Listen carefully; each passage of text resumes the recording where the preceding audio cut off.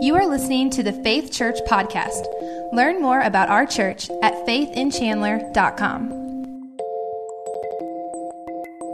If you would join me in Colossians chapter 1, we're going to be in the New Testament today in the very beginning of that letter that Paul wrote to a church in a city called Colossae. And so the people who lived there were Colossians.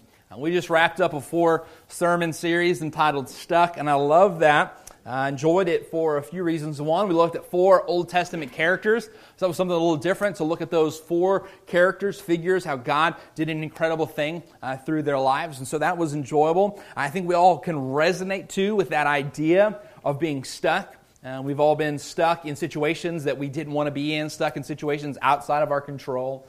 Some of you, you're right there. You're stuck in a relationship that feels like it's not moving anywhere. You feel you're stuck in a job that you didn't see yourself in at this stage in your life. You find yourself stuck in a position, in circumstances. And so I think we all can resonate. So I enjoyed it for those 2 reasons. Thirdly, I enjoyed it because I had so many great conversations with folks after services, between the weeks, about what we were talking about.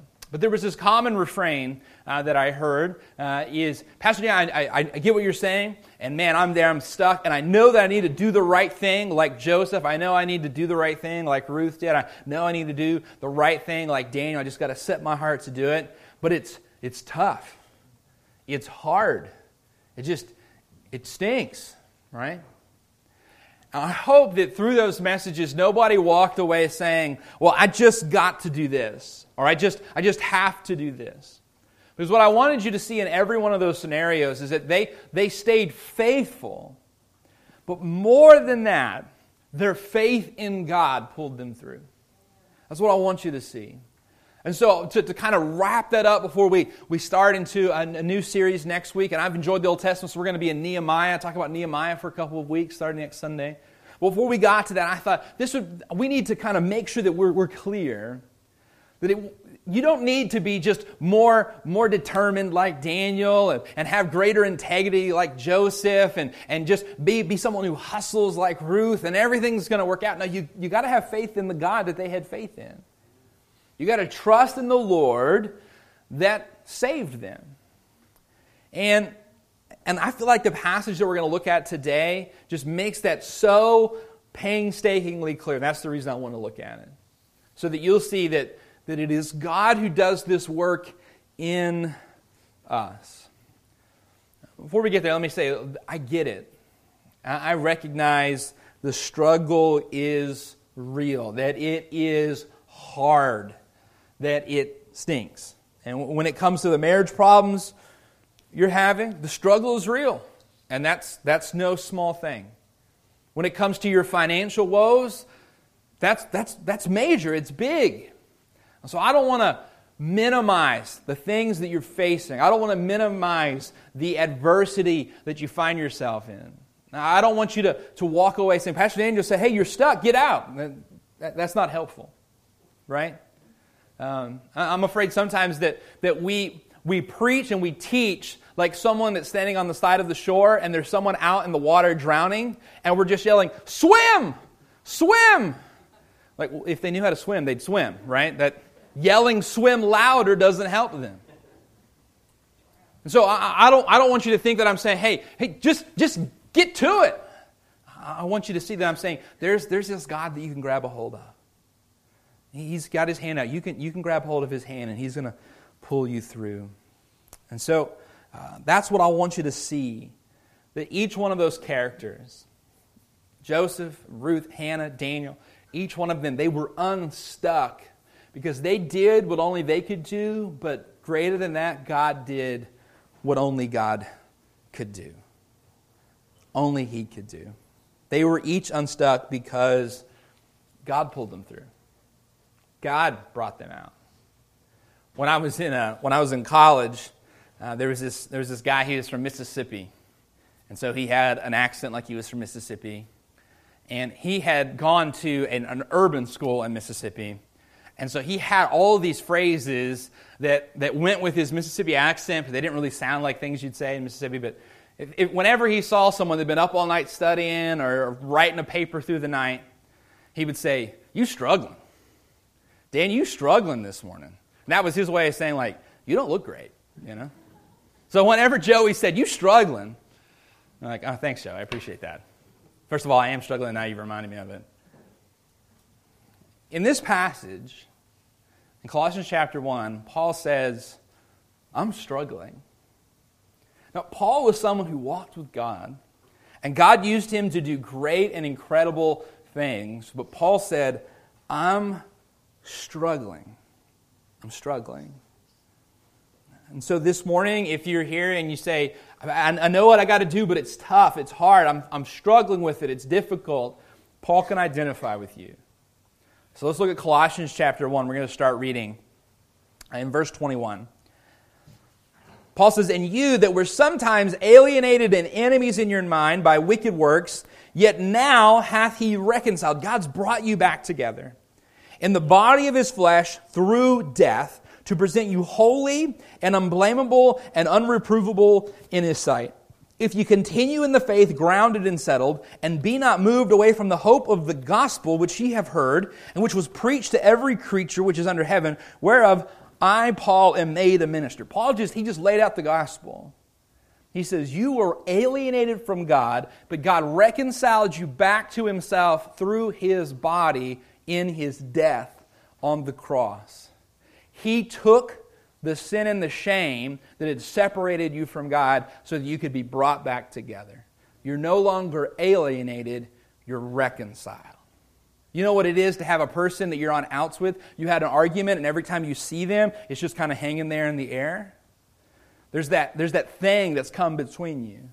There was something between us and God, but Christ took that down with his death so that we could be reconciled and brought close to God once again.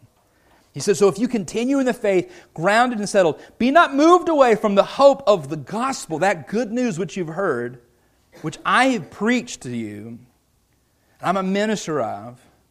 Then in verse 24 he says, who now I rejoice in my sufferings for you, and fill up that which is behind of the afflictions of Christ in my flesh for his body's sake, which is the church, whereof I am made a minister according to the dispensation of God, which is given to me for you to fulfill the word of God. Even the mystery which hath been hid from ages, from generations, but now is made manifest to his saints, to whom God would make known what is the riches of the glory of this mystery among the Gentiles, which is Christ in you, the hope of glory, whom we preach, warning every man and teaching every man in all wisdom, that we may present every man perfect in Christ Jesus. Paul saying our ministry centers on Jesus. Verse 29 is what I really want us to focus on, so lean in as we read this passage. Whereunto I also labor, striving according to his working, which worketh in me mightily. Wherein I labor, striving. Wherein I work, struggling.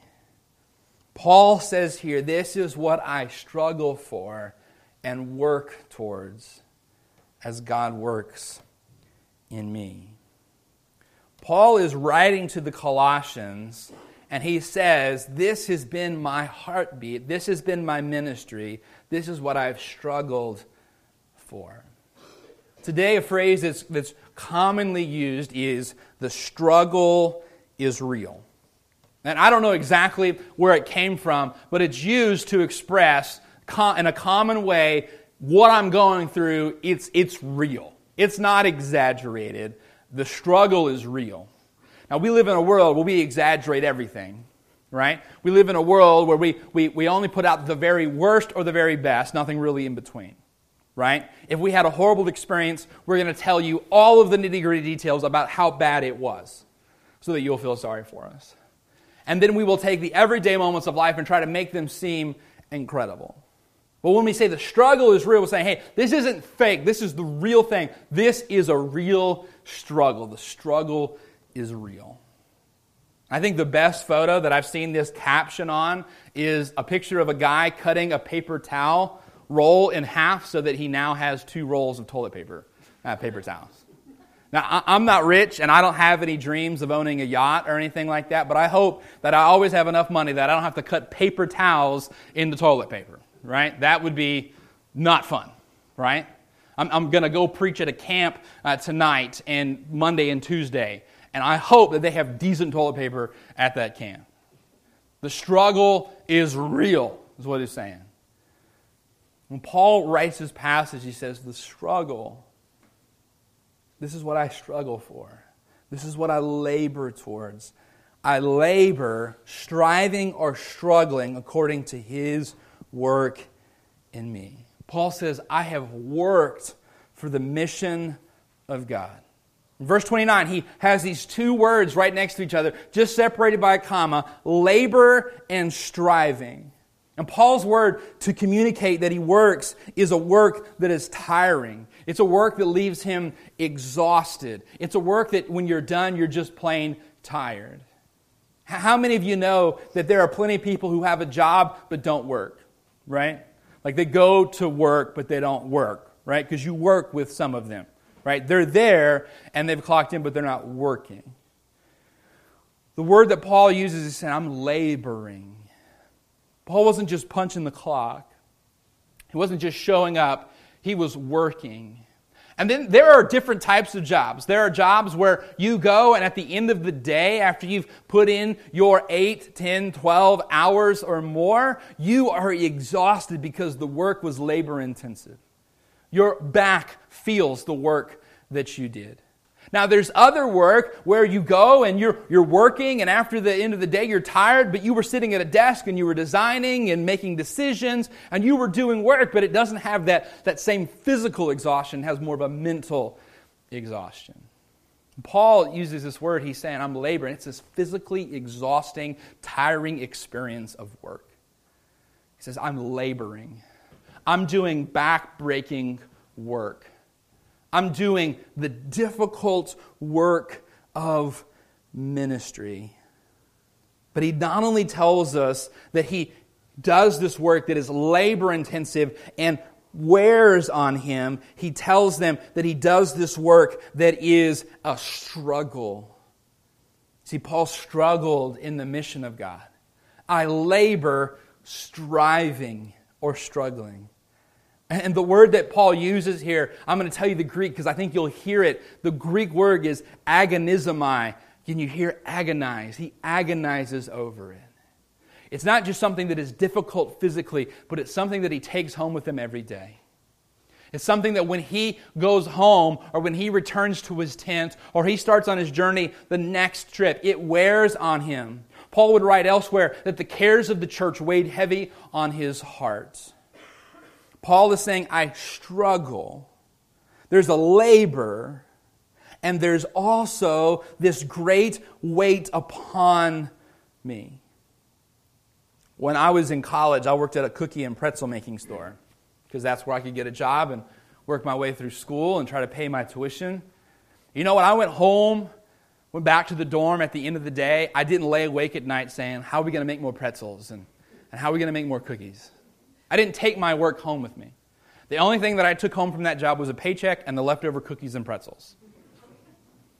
I wasn't agonizing over that job. It was just a job. And Paul is saying here, this is more than a job to me. This is something that I'm striving for. This is something I agonize over. This is something that matters to me. He's struggling for it. He's working hard. Paul had taken a personal ownership of what he was doing. This mattered to him. Paul worked hard and he owned the mission. It was personal. It's something that he put his heart and soul into. But even though Paul was working hard and agonizing, even though he was laboring and he had owned it, even though he had worked in the mission of God and struggled in the mission of God, Paul makes something incredibly clear in verse 29. Striving according to his working, which worketh in me mightily. Paul says, my labor for the mission of God has been enabled by God. That's a really important phrase that he gives us there at the end of 29.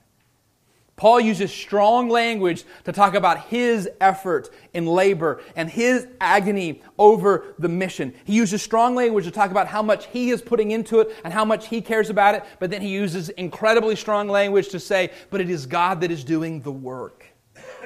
It is God who is accomplishing the work in me. Paul is saying, I work and I struggle, but the only reason that any of it makes a difference is because God is working in me. Do you see this? Do you get this tension that he has here? God is working in me.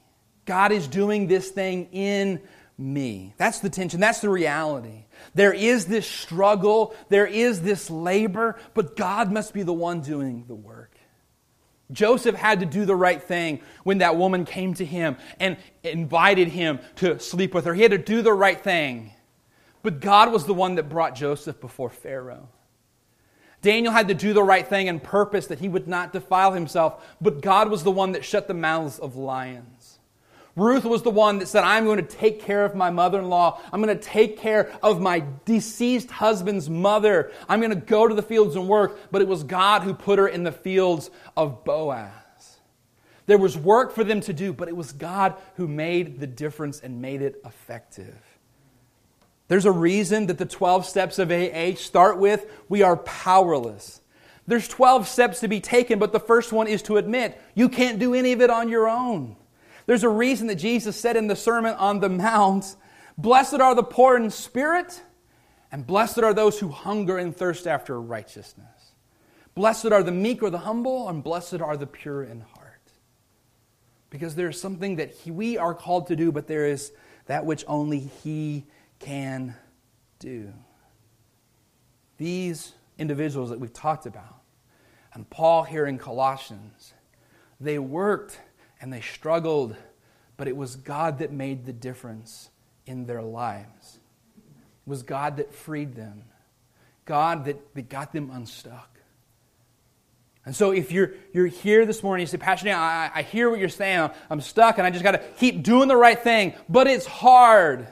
I got to keep doing the right thing, but it's so difficult. I got to keep doing the right thing, but it's so frustrating and tiring, and I feel like I'm not getting anywhere. You need to remember that it is God who will do the work for you.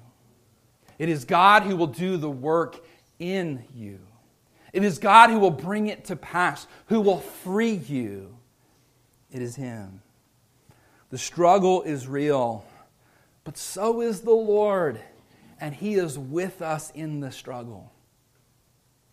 He is with us in the struggle. And there are two applications that I want you to realize from this. First of all, when we only think about the struggle, if that verse 29, had ended after I labor and I strive, that would have been a really defeating verse. But it doesn't end there. It ends with, I labor and I strive according to the power which He worketh mightily in me. If we only think about our labor and our striving and our struggling, and we fail to think on the work that God is doing in us and through us, we will be defeated and we will be frustrated. But when we think about the work that God is doing in us and for us, when we think about the work that God is doing that only He can do for us, we will be victorious and thankful and grateful. When I think about all the work that I've done and the struggle that I've faced and what I've accomplished, I feel tired and weary. I feel that I'm owed something. I don't feel grateful. I don't feel joyful. I don't feel blessed. But when I think about the struggle that Christ has done for me, when I think about His power working in me, when I think about His power working on my behalf, when I think about God doing for me what I could never do for myself, I have gratitude and joy, and I recognize that I'm blessed. And no longer do I feel tired because I recognize that the Lord's working in me mightily, that it is His strength that is bringing it to pass in me. Do you think that Joseph, after he had been freed from his enslavement and freed from his imprisonment, and he was made the second in command of Egypt. Do you think he ever came home from a long day in the palace of making sure that everybody saved enough food and said, I'm just so frustrated. I'm just so tired. I've worked so hard and nobody's helping me. Nobody's working alongside of me. I think maybe he had some days like that, but then he remembered, not too long ago, I was in prison. Not too long ago, I was a slave. And what I'm doing right now is hard. But if I think about all that God has done for me, it's going to be pretty hard for me to be frustrated. Do you think Ruth, after she married Boaz and they had their first child and they were having to stay up in the middle of the night because the baby wouldn't sleep, do you think she ever was tired and frustrated and said, I am so frustrated, and Boaz is sleeping while I'm up with this baby? Hopefully, maybe she said, you know what? It wasn't too long ago that I was in poverty and I didn't know how I was going to feed myself or my mother-in-law, but God has brought all of this to pass. Now I'm married and I'm cared for and I have a child. You think Daniel ever said, I am so tired of living in Babylon. I wanted to grow up in Jerusalem. I wanted to be near my family and my friends, but here I am, lost all by myself in Babylon, the only one that's doing the right thing. Nobody's helping me. Nobody's encouraging me. Maybe then he thought, but you know what? When I was in that lion's den, I wasn't by myself. God was with me. If we'll think about the ways that the Lord has struggled for us, our struggle seems much smaller. Paul said, I have struggled and I have labored, but it is God's power that works in me. It is God's power that has worked for me.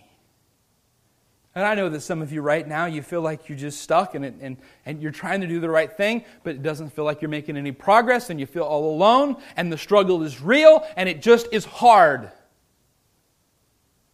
But can I tell you that when I look at your life from where I'm standing, I see all the incredible things that God has done for you. All the amazing ways that He has worked on your behalf. And I know that your life may not be exactly what you want it to be right this moment. But let's be honest, some of you, you're lucky to be alive. You're lucky to still have your family. You're lucky to be employed. You're lucky that you have anything. God did that. He has worked on our behalf. He has worked in us. So before we get all worked up about how hard we have struggled and how hard it has been for us, let's remember that it is His power that works in us mightily. I think there's also another application that Paul points to in verse 24. In verse 24, Paul says, I take joy in, or I rejoice in my afflictions for you, and fill up that which is behind of the afflictions of Christ in my flesh for His body's sake, which is the church. You know what he just said? He said, I take joy, I rejoice in my afflictions. I sing about and rejoice because of my afflictions. Now, Paul is writing this from prison. And he is in prison because he's preaching the gospel. Because he's going to towns like Colossae and preaching the message of Jesus' forgiveness. That's the reason he's been put in prison. And he says, I rejoice because of my afflictions. And then he says this phrase that is puzzling. He says that which is behind of the afflictions of Christ in my flesh, that I could fill it up, he says. What's he saying? Anyone who would have seen Christ die on the cross would have been moved. Even one of the Roman guards who was there carrying out his execution said, surely this man was the Son of God. He was moved by what he saw. And if I could take you this moment to the cross, if I could take you this moment to Calvary and you watch it play out as Jesus is beaten and tortured and bleeds to death, I think that we would all be moved. but I can't do that today. And when Paul went to Colossae, he could not transport them in time and space to see the cross. So there was this suffering that Christ had done, and they couldn't see it. And Paul says, I am able in my body to fill up the afflictions of Christ. Paul is saying, I'm standing in that gap between the suffering that Christ experienced and you. And I am showing you what it means to be afflicted. I'm showing you what it means to face adversity. I'm filling in that gap. Paul isn't saying I'm adding to the work of the cross, but he's saying I'm living it out in front of you so that you can see it firsthand. When we come to Christ, why doesn't God just fix everything? Why doesn't He just make it all like we want it to be? Why do we still have to struggle? Why did Joseph have to be a slave and a prisoner before he was in the palace? Why? Because in that struggle, people see the Lord. And in that real struggle, they can see that the Lord is real. Let me illustrate what I'm saying. J. Oswald Sanders told the story about a missionary. He was an indigenous missionary. He was from that continent where he was going from village to village. A missionary had told him about the gospel, and he was wandering from place to place in India, telling villages about the gospel. He had no shoes. And so he would walk for miles bare feet on these roads to get to these villages. And he'd walked miles one day to get to this village. And he gets there, and he comes into the middle of the village, kind of their version of Main Street, and he begins to preach about Jesus dying on the cross. And the people don't want to listen to him, and they throw things at him, and they run him out of town. And he is exhausted because he has walked all day to be at this village, and now they have rejected him.